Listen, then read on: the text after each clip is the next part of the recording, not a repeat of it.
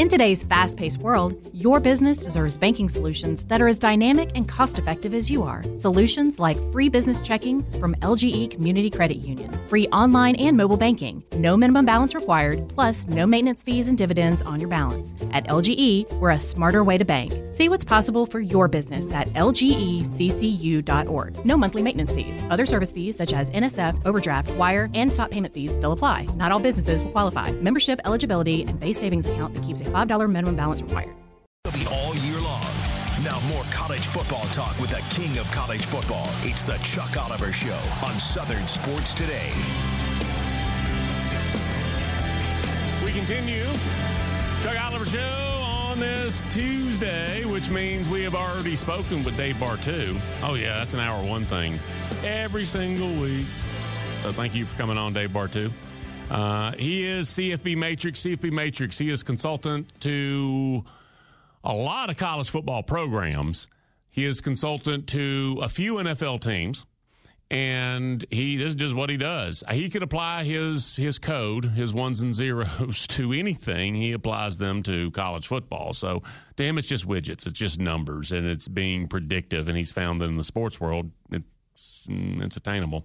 Coming up in about 15 minutes, Tim O'Malley, Irish Illustrated. Find out what's going on with Marcus Freeman and everybody at Notre Dame. And then bottom of the hour, not a bad day to have Dave Hooker on. He is Off the Hook Sports. That's his own thing. It's been ESPN, Knoxville News Sentinel, radio up in Knoxville. He's covered Tennessee in various ways for about 30 years. Also recruiting, like I said, for ESPN, et cetera. So we'll be talking Tennessee. And Heath had mentioned right before we went to break there that there is the potential of another big-time program getting themselves in Dutch over name and likeness violations. Now, I don't know the details, and they'll emerge, and we'll get Tennessee's response. They say, we're gathering details right now. That's the Tennessee. Heath, is that the Tennessee response to this point? Yeah, we're gathering details. At this point, they're saying we don't even have a notice of allegations, much less a response to it. Remember, FSU, the whole thing with FSU came to light and was way after 2 years. Self-contained because they agreed to it. Yeah. So if this thing goes through the whole NCAA process, this thing could play out for a year and a half, 2 years. So this is all, as Heath was saying there, is like, yeah, Tennessee's going, we're not really in a place right now. We don't have enough information yet. With Florida State, we do. Because if you go back months and months and months, then they had a coach, and this is what I'm going to allege here, or no. This is what I'm going to propagate has already happened at a lot of different programs across college sports, specifically college football in this case, because that's what we talk about here. In the case of Alex Atkins, I really believe he didn't know he was breaking the rules. I really believe that Alex Atkins did like everybody else in Tallahassee who was on staff, and he went to the seminar, and he listened, and he signed the paper, and it was notarized, and he was like, all right, I'm good. I know what I'm doing. I'm going to go out there, and we're going to get some kids. And it's just a new set of rules. There are already rules. These are new. There was an event where, I don't know, some recruits got like a bowl of chili and a ride. And Alex Atkins is in big-time problem. Like, he's not going to get it. Do you realize it could affect his ability to be – it will affect his ability to be a head coach. If he continued on the path, like the trajectory, the very, very, like, northeast, like it ain't straight up, it's pretty close, trajectory that his career's on, he's the OC for Mike Norvell. How much is he really the OC? In the case of Alex Atkins – he's the OC. Like, he really's got his fingers in the pie. And so if you're that and you can recruit and you coach offensive line, dang. He's going to be a high commodity. But you have to do it like one more year. You know why? Joe Brady was an exception. I think in August of 2019, Joe Brady, he could have walked around Baton Rouge with no pants on and not gotten recognized. Joe Brady coached one season and to the top. It's supposed to be more than that. aren't you supposed to have like a put everybody on notice season, and then you get hired at Oregon? And so I thought he was going to have one more season, and then he was going to get hired. 3-year show cause, is it? Here's what Alex Atkins did. I think he was at an event, and he really thought what he was doing, because there are multiple accounts involving multiple family members. It's not because he's either stupid or brazen. It's not because he's ignorant of the rules or he's trying to break them. It's because he really thought, based on his understanding, I think I'm following the rules. I think I can do this. And I don't know, a year later, the NCAA announces new penalties for violations like that. And then the next day says, oh, yeah, by the way, Alex Atkins, you're now subject to those. Tennessee, I'll credit them. They walked through a minefield juggling chainsaws. When, I want to say it was the chancellor, or maybe the Board of Regents or the school president. Let me say Board of Regents. She was at a press conference when Pruitt was exited from the property, and she just kept on going. And it got worse, and it got worse, and it got worse. And then it got pretty clear that the strategy was throw ourselves on the sword so blatantly that it's clear we had nothing to do with this, that we wouldn't, so we're aghast by this. And that it was all a rogue head coach putting together. And as soon as we find out, oh my goodness, we're opening the curtains and turning the lights on bright. And it kind of worked. It worked to the extent that Jeremy Pruitt's not getting his money. And I want to say it was like $11.6 million. For some reason, that number comes to mind. It didn't work. The strategy worked to the extent that he's not getting paid. And he got like a 6-year show cause. So he went and coached a year in the league, and for whatever reason, didn't get invited back. And he's an amazing coach, and he can recruit. I don't know that given, this is just my opinion, given his temperament, and maybe even that's not right. This is so, given what it appears, how it appears he relates to people with very little hesitation, I don't know that I want him being the face of the program, of running the thing, and he gets the signature on the paper. And he would take offense to that. In fact, he addressed that. Heath, do you remember he had a quote that he went to a few times? Because, I don't know, when you get asked regularly, hey, what do you think about your ability to, talk to people in situations that normally you can just talk? And he had a response. He was like, I went from kindergarten teacher to defensive coordinator or a head coach in the SEC in 9 years. He's like, you think you can do that if you can't talk to people, you can't deal with people. Did you ever hear that version of his story? I heard something along those lines, but no one ever, not even when he had success at FSU as part of a national title team, not at Georgia. The word with Pruitt was always that this was just not a guy capable of diplomacy, that basically he was just that guy that had one pitch, and it was the same pitch for every situation. And emotionally, that's not where you need to be an effective face of your program. Oh, no. It was the heater inside, like a trip to the dentist. There was one approach. He fired the coach at halftime. I've seen did you know that, Heath? I heard about that. Yeah. Jimmy Brumbaugh, I think, wasn't it? Yep. I have seen a coach get fired before, except I didn't see it. I was at practice with him on a Tuesday, and then he wasn't there the next day. So he got fired at some point. And I didn't think he was much of a coach, but who was I to speak up? I'm just herding cats out there. I'm trying to make sure we don't get trapped. Wrong arm technique is fantastic, by the way. I promise you one thing. We're not going to get trapped. But coach is not. I was like, hey, what happened to the offensive coordinator? Yeah, he's not here anymore. Oh, okay. Got fired. I've seen things where I guess if it were the kind of possession, because, I don't know, restaurant, you fire the line cook during the middle of the shift. Yeah, that can happen. You would think a football game, we at least need to get through today. All right? No matter what your transgression is, it's not so bad that we're going to coach the second half a man down. He decided one Saturday in Knoxville, you know what? Screw this guy. Hey, Jimmy, yeah, you can't get into your email anymore. Here's $4 because your parking card's not going to get you out. Like, he decided that at half of a league game. Oy vey. Hey, how's that Tuesday? By the way, for anybody who doesn't know where Jeremy Pruitt is these days, he was on July 27th of last year announced as a PE teacher at Plainville High in Alabama, as well as the junior high boys basketball coach. So for the moment, at least, that's where he's cooling his heels. Chuck, today, since we're talking a little bit related to Alabama, this is probably as good a place as any. Today I saw a note that I thought was absolutely amazing. You might have seen it. I don't know.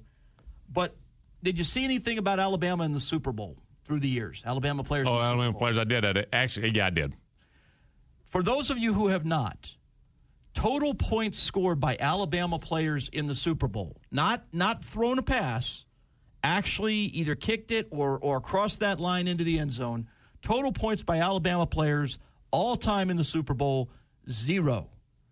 And because there's nobody from Alabama on either team this year, that number is going to stay the same. There has literally been a point scored by a member of the Coast Guard in the Super Bowl, and somehow, as we head to the 58th version, no one from Alabama has scored a point. Chuck, that's impossible. That is completely impossible, especially when you consider in the first 3 Super Bowls alone, you had quarterbacks from Alabama playing in the game that you didn't have Bart Starr, Joe Namath, just quarterback sneak or something. Back then, that literally, all these years later, it's never happened. That is absolutely I looked upon that factoid with disdain. I will say I even cocked an eyebrow. And you can go to the internet and start Googling stuff. Isn't it more fun to, sit back in your chair and start going, no, wait a minute, I'm going to think of this. And then I didn't. It's just bizarre, but it's right. Yeah, I did the exact same thing. I wouldn't have guessed, by the way, the most points scored by any university in the Super Bowl is Miami with 84. I would not have guessed it would only be 84. I would have thought somebody, if nothing else, just a couple of kickers from the same school would have racked up some points. Yeah, and Miami 84 is the max for any one school. Miami would have sat out about the first 15, 16 Super Bowls as well before they started being a factory, so they had a late start on it too. Yeah, anyway, for what it's worth, that was just the mind blower. So if, unlike Chuck, you had not heard that today and you want one little nugget that'll kind of blow your friend's mind at your Super Bowl party, 0 points from Alabama in the Super Bowl. Go figure. And again, it's just one of those where I looked at it, I was like, that can't be right. And I don't know, it's like the mental exercise is always, and it's right because nobody's going to go for the mental exercise is actually the fun part of it, and you're going through, and then you know what you quickly get reminded of. No, wait a minute. They didn't have a first-round draft pick after Richard Todd at quarterback until Tua. Wait a minute. They didn't have a Heisman Trophy winner until Mark Ingram. They didn't. And so even by, as you say, happenstance, somebody from the Coast Guard getting a point, you would think at Alabama there will be someone. It hasn't been a program, I will say, until about the past 15 years where it was set up to have a string of really likely individuals to do that. There are other programs, for instance, like Miami, Oklahoma, et cetera, where you would think that. And so I was coming up with all this context and such. Very, very surprising. All right, we're going to take a quick break, come back, jump into it next.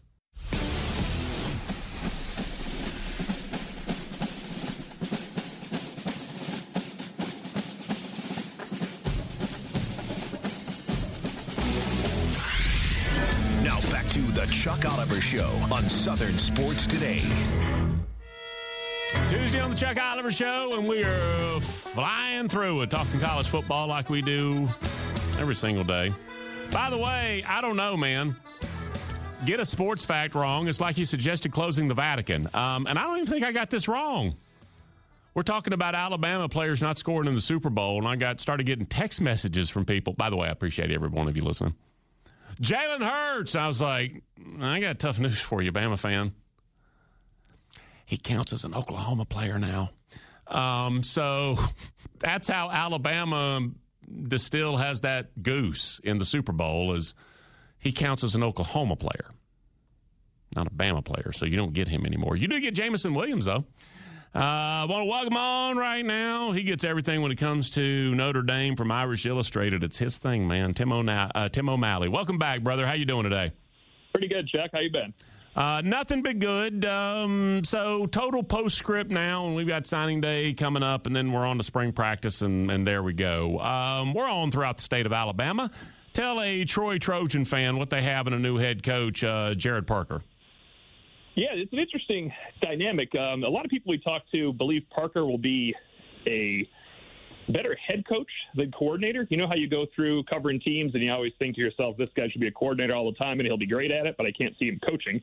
That's kind of the opposite for Parker. We only had him for 1 year. I did get to know him pretty well personally. I coached his daughter, actually. Nice. 2 of them, actually. But it's interesting. When you look at the stats, you're going to see Notre Dame's second highest scoring team of all time. And, of course, they're very proud of that. You dig a little deeper, and most of those points, not most of those points, but the lion's share of those points came against the 7 teams on the schedule that weren't as good as the other 5 teams on the schedule. So that's always been the issue for Notre Dame fans. But I think you will see he wants to run RPO. He does believe pretty heavily in the running game. So I think he's going to go value Troy's strengths. If at Notre Dame, that's always a 2 tight end set. If Troy is more 3-by-1, or if that's the best possible recruiting base, I think he'll go to that. So I think he'll adjust on the fly. And he is an offensive guy, though. So I think his stamp will be all over the offense, especially at the beginning. Okay, so now it's Mike Denbrock. I don't know. Have we talked to you since he headed back to Notre Dame? I don't think so. Tell me how this unfolded, because this is a wildly different offensive coordinator search than last time. Yeah, it sure is. It's not quite as public either. And the first thing we asked Marcus Freeman, it was at the Sun Bowl. We had an extra 5 minutes with him that he wishes he didn't have, because we got to ask him some coordinator questions. He did not call Denbrock last year for that search. That makes sense, though, because Denbrock was in his first year with one of his good friends in Brian Kelly. It was the first person he called this time. They have worked together in the past briefly. It was interesting because, Denbrock technically was fired by Brian Kelly. Now, I don't really think it was the offense's fault when Brian Kelly had to clean house in 2016. And Denbrock could have stayed on the staff, but they had to make coordinator changes, and Kelly basically had a whole new staff. So I think there were two or three remained. So we thought Notre Dame fans might not react very well to Mike Denbrock coming back, but it's amazing what a Heisman Trophy winning quarterback and that offense will do. He looks like a very good offensive coordinator right now, and this is his 3rd stint in South Bend. He does love it at Notre Dame. He's got family nearby. Right when we heard the name, with any hint of truth to it, we realized that Denbrock would be coming back. So he's been welcomed back with open arms. That lasts until about halftime at Kyle Field there in the opener on August 31st, depending on how they do. All right, there's nothing like context, and fans sometimes don't want any of it, nor snarky radio host. But 3 OCs in 3 years, why can't Marcus Freeman keep a staff together? Well, I don't know.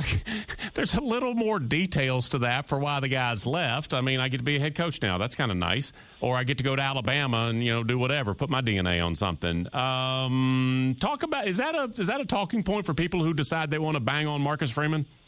A lot of people go back to the Reese situation and think that Marcus Freeman wanted his own team. You know how Reese and Freeman came in together?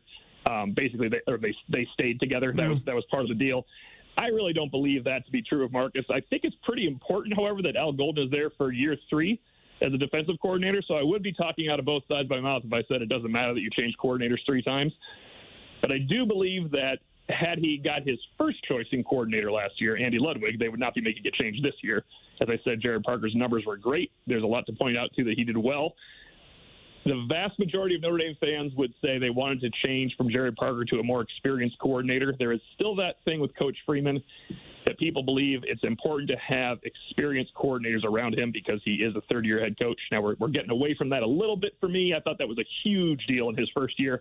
I think we're getting away from that a little bit. He's learned quite a bit on the job, but I don't think it's that big of a deal in terms of affecting chemistry or the team. But as I said, I think it's huge that Al Golden stayed for 3 years because at one point, and this is over a coaching transition, Notre Dame's linebackers that have just graduated, the J.D. Bertrand and Jack Kaiser came back, if Golden would have left, they would have had 4 different coordinators and 4 different linebacker coaches in their 4 years. So that could take a toll on a program. I don't think that's a point now against Marcus Freeman. All right. Let me say as a disclaimer, employed is great. Paycheck, the work. I'm in the NFL. It's not even college anymore. Yay, me. Against the backdrop of all of that, Tommy Rees, this was a very public sort of either snub, gut punch, demotion, something. You go from OC maybe for a national champion in Alabama, and now you're coaching tight ends for Cleveland. Employed is great, and he won't, cut his own grass or clip coupons, but this is not where it was supposed to be at this point. No, but I did always believe he would be 2 years at Bama and then to the NFL. But you're right. I thought he would go to a higher, quarterback coach is a higher job at the NFL. Obviously, that leads more to offensive coordinator. So I was surprised by the tight end coach and having a role in the passing game. I'd like to see what that role in the passing game is, if that's lip service or if that's actually something where he can cut his teeth and learn to be an offensive coordinator in the NFL. I always believe Reese is destined to be a lifer in the NFL. I wouldn't say he hates recruiting because he recruited quarterbacks and it was a little bit easier job, so we never heard any complaints about his recruiting. But I think most guys in college football now, if they have a NFL pedigree or any NFL aspirations, it's a little easier than dealing with re-recruiting your entire top half of your roster every December, too, while you're trying to recruit new guys. So I see Reese as an NFLer. Maybe he just realized, this is a step to get into the NFL as a position coach, and he can go from there. But, yeah, I would have thought 2 years at Alabama, and I would have thought quarterback coach in the NFL, or maybe he gets hired as an offensive coordinator in the NFL. So it's certainly not a lateral move. Alabama OC almost in the national championship game to Cleveland tight ends coach. Give me 20 seconds on Chris Tyree. One of my favorite players. What is he looking for? What is he hoping for? Because Virginia is that's his choice. Yeah, he's going home. He's trying to make the full evolution to slot receiver from running back. I think he would NFL aspirations. See Chris Tyree in the slot as a return man. He can help you a little bit in the jet game, but I think Tyree wanted the ball more.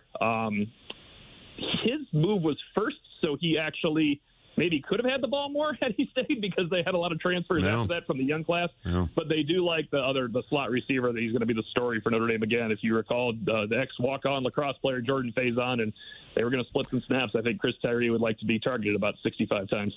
The littlest cavalier of all. I hope he has a fantastic season. Tim, thank you, friend.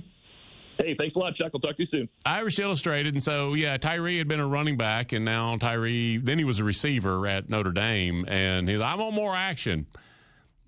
He might have had it. Changing things. And so now he's at Virginia, and they're looking for playmakers. And he's like, you know what, I'm home, backyard, and let me ball out.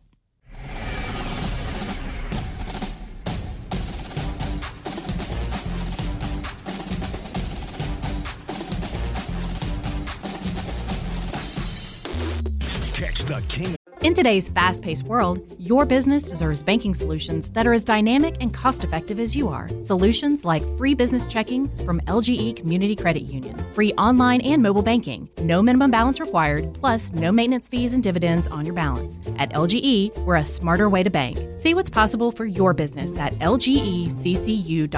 No monthly maintenance fees. Other service fees such as NSF, overdraft, wire, and stop payment fees still apply. Not all businesses will qualify. Membership eligibility and base savings account that keeps a $5 minimum balance required. Support for Extra 106.3 comes from Natural Body Spa and Skin Remedy, celebrating their 35th anniversary and offering gift cards in-store and online. You can discover Mother's Day and anniversary presents online at Natural Body Spa and Skin Remedy at naturalbody.com. Of college football, no matter where you go, with a new Southern Sports Today app. Catch the best college football conversation in the South everywhere with the SST live stream and daily podcast. Download it now at the App Store and the Google Play Store. Now more of the best college football talk in the country. It's the Chuck Oliver Show. A source familiar with the inquiry says Tennessee does not believe it has committed any violations in the name, image, likeness realm. The source cited NCAA guidance in that evolving area as, quote, vague and contradictory. Chuck Oliver Show on a Tuesday. We were talking a little bit about the story. It's a mustard seed right now, but Tennessee apparently is the next big giant program that has somehow found a way to run afoul of name, image, likeness, of the NCAA during the name, image, likeness era. Florida State a few weeks ago was, how do you do that? And when I read about it, I was like, I think the Florida State coach, Alex Atkins, he really thought he was following the rules. I speculate, and I already have, that's what went on here. When it's kind of this widespread, what the initial rumors are, I guess, or reports. I said, folks, this sounds like there was an event or a practice or something they thought was within the lines, and it turns out that, no, you were coloring outside the lines. And so they're saying, look, we tried to do right. It's vague. It's contradictory. Give Tennessee credit. In their most recent time, they got in trouble with the NCAA. They were as transparent as it gets. I know who we can turn to. From Off the Hook Sports, he's right there in Knoxville. It is Dave Hooker. Dave, how's your Tuesday? It's just got busy, Chuck. It really did. So the quick and snappy responses: how can you get recruiting violations in the era of name, image, likeness? You still can, and there are still contact ways and windows and such. And the idea here is that Tennessee has a series of violations, and it's just the very early stages of the story. What do you know? It is the very early stage of the story, to the point that it didn't have an opportunity to make some phone calls on it yet. But I would say this. Let's start with the pessimistic side. Tennessee just was found guilty of widespread violations under Jeremy Pruitt and what was called one of the worst, other than moral issues that we've seen at other schools, but just in terms of breaking NCAA rules, one of the worst incidences that has ever happened, according to the NCAA, and that was reported by Pat Forty. And so then that's the pessimistic side, is, technically you just came off of that, and now you're dealing with another one, and you don't want it to be a pattern, or you think the NCAA is going to come down harder on you. The optimistic side is Tennessee going way back, and I could go back to, I think, the 84-85 season. They were in the inside cover of Sports Illustrated with a big crack down Neyland Stadium because they were under NCAA investigations. Well, then athletic director Doug Dickey said that I'm going to turn everything over. That's the approach we're going to have, and not try to hide anything as SMU had done and other programs had done.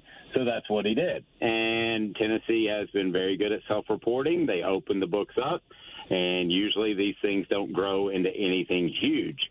So I think Tennessee knows how to handle these things, but I don't know the depth of how serious they are at this point. Do you think, is Tennessee a candidate for, I guess, repeat violator status? That is the phrasing the NCAA uses, and if it's within 5 years and blah, blah, blah, and we've seen it happen before, and then we've also seen when you're a repeat violator, and that's when the big hammer comes down, we've also seen the NCAA prior to name, image, likeness look at programs and go, no, you've suffered enough. They've been very inconsistent with this. Yes, they are inconsistent with this. To me, it's clearly a repeat violator if it came under Josh Heupel, right? Because not that it was a repeat from a standpoint of him, but it was a repeat from the standpoint of the program needs to be better policed, because you were able to wash your hands of Jeremy Pruitt. I mean, it was almost so bad it was good, because you could say I've jettisoned him, gotten rid of Philip Fulmer, and everybody's different. There's nobody at the same place, so we're starting anew. And that's not the case if something happened under Josh Heupel, so you just kind of kept doing the same old stuff if that's the case. So I think that would be a real issue for Tennessee if things have happened nearly as major as they did under Jeremy Pruitt. If they've happened that way under Josh Heupel, I think it's a problem. But again, I do not know that at this point. Tell me just the Gen Pop, just Joe and Jane Fan. Are they part of the Volunteer Club? And I want to tell everybody listening, Volunteer Club is, I guess, the most prominent name, image, likeness collective associated with Tennessee. They claim more than 4,000 monthly regular paying members of varying levels, and 11 different athletes employed, et cetera. What is your either the conversations you have or you hear from, quote, regular fans and their connection to the collectives? Well, they like what they're getting in return. Okay, so they get to go to these special clubs on game day and all that sort of thing that's right next to the stadium, so it's a special tailgate and all that's cool and neat. But if you think you're actually helping Tennessee in NIL, that's just pure insanity, because some of those payment levels are as low as $5. It takes a lot of $5 payments to get a Nico Iamaleava for $2 million a year. So I don't don't think they're really helping the collective. Let's say you said 4,000 was the number you heard. So that's what they say. That's their claim. Okay, that's what. Yeah. Okay, so let's say they're spending $20 a piece because they go all the way down to $5 and then go up to $500. So I mean that would still just be $80,000 a month. That's good money for Dave, but that's not money that's going to really affect a collective to any great degree. I mean, we're talking tens of millions. So this to me is a case where a collective is utilizing its status as a money-making venture, and that's fine. I mean, a lot of us are in this to make money. So, but I think the support has been there from the corporate level, and you're talking about adding on a 0 or 2 to the end of the numbers that you're going to get from hard-working fans that are saying no to something else because they're on a budget to give to this volunteer club. So if you get an autographed piece of memorabilia and that's worth it to you, that's fine. But don't think you're bringing in a 5-star running back with a $20 donation. Wrapping up, Dave Hooker, Off the Hook Sports. So you mentioned Nico there, and I've said other than, man, he needs to put on a little bit of weight, I believe. Not a whole lot. I mean, he's getting thicker, but he just, he's stretched out so far. I was like, this is a dangerous, league, but they'll take care of that. Outside of some time against Vanderbilt, they stretched it out against UConn. I was like, I don't really know what they have here. I like the bowl game a little bit. Tell me what your impression is, because you have seen plenty of quarterbacks come through Knoxville. Based on what Heupel wants to do and what you've seen really with the extended opportunity in the bowl game, what do you think of the fit with Heupel and Nico? You couldn't put together a quarterback that's a better fit. Plus, and I said this in August, I thought that he should have played over Joe Milton the entire year last year. You remember when I told you that Rick Clausen wasn't going to play, I believe, before a game? I think this is one of those moments where I can share with you something I feel 100% certain about and will prove to be true. He'll be an elite player, a special player. He has the right attitude. He has all the physical skills. I have not heard one semi-negative thing about him. And as a matter of fact, I think he stoked the fire for Joe Milton last year to not sit on his laurels. Tennessee may have been better off had he rested on his laurels, because I think Nico will prove to be he'll prove to be their best quarterback since a guy named Peyton Manning, and he was pretty good. And I'm not overstating that, Chuck. You know me well enough. I believe that, and if I had a bet one way or another, I would certainly bet on that. One of the things I was going to ask you about, just go down a little more specific there, was Dave, he's listed as the 6th best odds to win the Heisman. Too much pressure. Well, I'm not saying win the Heisman. It sounds like you're certainly very high on him. Trey Johnson, new Vols Director of Recruiting. How significant, if at all, change there?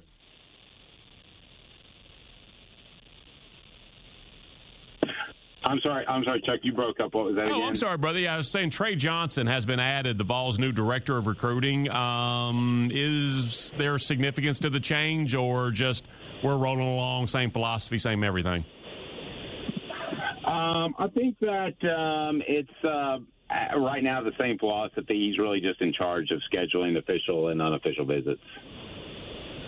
All right, brother. Anything as far as signing day coming up a week from now? I mean, I know that a lot of it's still about portal, and actually the 30-day window is closing today, I think. It's still about portal and some high school stragglers. Do you expect any sort of news for Tennessee on the traditional first Wednesday of February? I think that they will have I think they'll have a surprise just based off Josh Heupel's track record, but I don't think it's going to be a monstrous 5 or 4-star surprise. I think they might have a little bit of room with a guy that they can fit in, but no, that's what we were just talking about at Off the Hook Sports. I mean, it's the second signing day is kind of boring now, Chuck, which I'll admit. I used to really enjoy that, even though you and I would be working from 7 a.m. to 8 p.m. I miss the signing day. I do. Yeah, waiting to see where Martez Ivey signs. Just always one of those fun things. Dave, I appreciate you coming on, man. Thank you for your time. Thanks, Chuck. Dave Hooker, Off the Hook Sports. So I've talked about that plenty, and you all experienced it as well. Before there was a signing day event, do you know what a mimeograph is? I go back to the days of, there was a 1 year, one off season, I guess. Whatever year Sterling Boyd signed with Oklahoma or Georgia, I can't remember. I was getting updates like mailed to me. It would be mimeographed paper, folded over like into a trifold and then a staple, and you put a label. You know what I'm talking about. It's there where we are today. But there wasn't a signing day event. It just kind of happened, and you would hear about it over a couple of days later. There was no real recruiting industry outside of, very niche, not even cottage, like niche industry. And then obviously from there, my goodness. But you lost the event. As the industry exploded, the event became a day on the calendar that some folks would take days off work. Talked about an event down at the College Football Hall of Fame in downtown Atlanta we had. Maybe it was the day Roquan Smith signed. I remember that because I was actually on the phone with Mark Richt, and he hung up. He's like, hey, I got to go right now.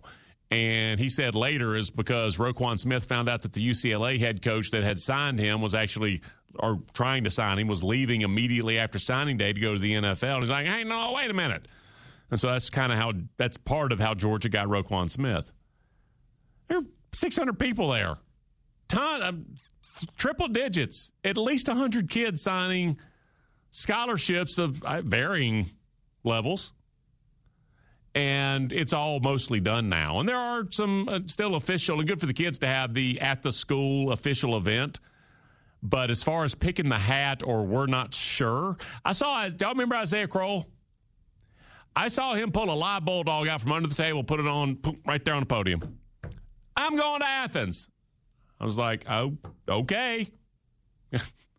We're at the live mascot stage now. And we were all bated breath. I remember Cyrus Kwanjo. Quote, going to Auburn. I was like, yeah. And Jamie Newberg. Do y'all remember his name? Jamie Newberg. OG in recruiting. Guy from Tampa. And Jamie Newberg, who I believe was out Border Wars. And then maybe it was The Outsiders. And then maybe that became Scout.com. Jamie used to text me back in the day about all kinds of things going on with recruiting, and Fred Rouse and whatever else. But I would get late into the recruiting day, and it would be this giant event where you would be looking at actually, all right, now who are the last couple? And Cyrus Kwanjo announced that like early in the day, I'm going to Auburn. And the day he gets later and later, and then I get a text from Jamie who's like, he's not going to Auburn. I was like, what? He's like, there's nothing coming through. You can stop looking at the facts. It's like he's going to Bama. So that was all the in-the-moment drama that would happen 5-10 times in a class. And it would be like this land rush beginning at 7 a.m. Eastern, I guess, to try to get as many of the official letters of intent in as possible. And you would see it was like a stock price during the day. A team signing class would start swaying one way or the other, and if 2 or 3 recruits started hopping on Ole Miss, folks, wasn't it 2013, that signing day? That Ole Miss signing, it started to be a momentum thing. Okay, and another, and then another. Well, if he signed, I'll sign too, and another. Well, we got those. Well, let's go get Laramie Tunsil. Pay the light bill, all right? It would go momentum the other way as well. Guys jumping off the ship at Tennessee. Oh, my goodness. What's going to happen to the Vols recruiting class? Happened that way as well. None of that exists anymore. And it didn't even really exist in early December. So all it is changed. It's different. So we got the portal to replace it for whether it's good, bad, dead, or buried. That's what it is. All right, we will break. And my goodness, look at the clock. We got to wrap up next.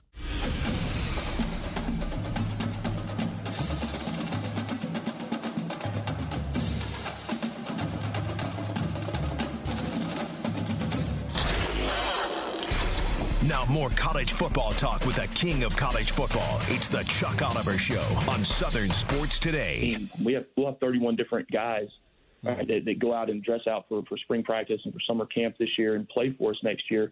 Right? So it's a totally different team. Right? It's a different mindset. It's a different group of guys. It's different people in the locker room. Thankfully, a lot of the leadership from that team is back, and I think that's what's important. All right, but I think you can't ride the wave of it. Georgia Tech head coach Brenton Key, and he is referring to not getting caught up in the moment to moment, especially today, and trying to build something that is consistent. And it is a different, it doesn't even really exist anymore unless you're operating at a lower level of probably even G5. It's going to be very difficult to say we are a recruit and develop sort of program, that we are a red shirt and then get some grown men. Like, are you out of your mind? Red shirt for who? We're going to get this kid in here, and like that 4-game thing, that's precious. He's playing 12. Like, literally, if there's one snap on. Do you remember there was a big quarterback recruit, 20 years ago? Do you remember Anthony Morelli at Penn State? Oh, yeah. Yeah. He played, I think it was like 3 snaps against, I don't know, Delaware his whole redshirt year. There were some just egregious times. I don't know. And even when the 4 games, do you remember Gus Malzahn couldn't count to 4? He played the running back in 5. He got 1 play against Mississippi State, and the NCAA is like, sorry, dude, that's 5. Was that Asa Martin? The idea of redshirting now, seriously, do you think that this kid's going to hang around so you get that full 5th season from him for you there? There's a good chance the 3 of you will have no connection to anyone else in that circle in 5 years, much less you and the kid are all still there. There's more like, do you realize it's more likely 5 years later? Speaking of Gus, Heath, go look at the UCF roster. Do you know how many Auburn players are still playing for Gus 5 years later, but after they transferred somewhere from Auburn and then landed in Orlando? That's more likely in today. That red shirt, please. What's up, Heath? A couple of things here. Since you're mentioning Auburn, DJ Durkin, the scoring defense rankings for DJ Durkin, I think that there seems to be this perception that DJ Durkin is pretty good. Now, when you were talking to Dave Bartu indicated, hey, maybe not top end, but I think there's this perception that the baggage that comes with DJ Durkin is worth it somehow because of the performance. Chuck, you look at his scoring defense numbers going back to 2016, 74th, 120th, 78th, 118th, 51st, 25th, 36th. That's nothing special, especially those last 2 years, 25th and 36th. That's at Texas A&M, where you're supposed to have high-end talent, be able to really produce at a high level. I don't know, man. I don't quite understand, with all the possibilities and all the financial resources, you could go find a talented guy with no baggage. I understand Durkin's been in the conference, and some people place a lot of value on that. I don't get why this was the right hire for Auburn to make. Got a 3-year deal, too. So it really baffles me. Meanwhile, as noted, we're 8 days away from signing day. Remember when Deion Sanders and Colorado were going to be holy terrors when it comes to signing day? They're going to be tearing it up, big numbers, not just transfer portal. High school kids are going to want to play for them. I'm not saying that's all completely wrong. Deion has pulled surprises before. However, Chuck, I am quoting verbatim from a gentleman who is the Colorado Football Assistant Director of Player Personnel and High School Relations, Devin Rispress. He sent the following tweet this morning, quote, "Where are my 2024 unsigned high school cornerbacks and safeties with grades?" Open call 8 days before? Open call for unsigned players with grades in the secondary 8 days before signing day. Chuck, as a Colorado fan, I'm not sure that's given me a whole huge surge of confidence for next week. I got to say, I bet there is a level of Pro Football Focus membership where I could find that out by lunch. Just every aspect of that, I'm like, uh-oh, that doesn't sound good.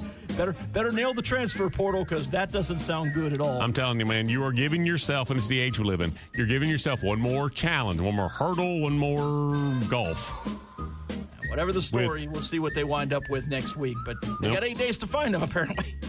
The fruit basket turnover of the roster and coaching staff and everything else, I mean, it really, really is another thing to overcome. All right, wraps it up on a Tuesday. David on the ones and twos, spinning gold. Wonderful stuff from Heath as well. Appreciate everybody coming here. In 22 hours, we'll all be back talking college football. A lifetime of hard work.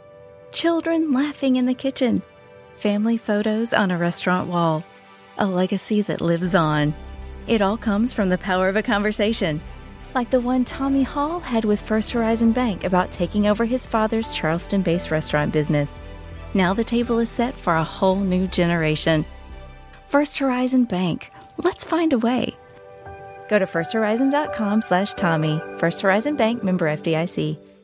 Support for Extra 106.3 comes from Natural Body Spa and Skin Remedy, celebrating their 35th anniversary and offering gift cards in-store and online. You can discover Mother's Day and anniversary presents online at Natural Body Spa and Skin Remedy at naturalbody.com. Hey Atlanta, Hudson Mason here. Is a new roof still on your to-do list, but you've been delayed due to rising home service costs? Well, here's a fantastic solution from Accent Roofing Service. 0 down, 0 payments, and 0 interest for a full year. That's right. You can get your new roof now and start paying next year. Act quickly because Accent's incredible offer of 000 with a 12-month deferred payment option for a lifetime roof system isn't going to last long. Contact the craftsman at Accent Roofing Service today. AccentRoofingService.com.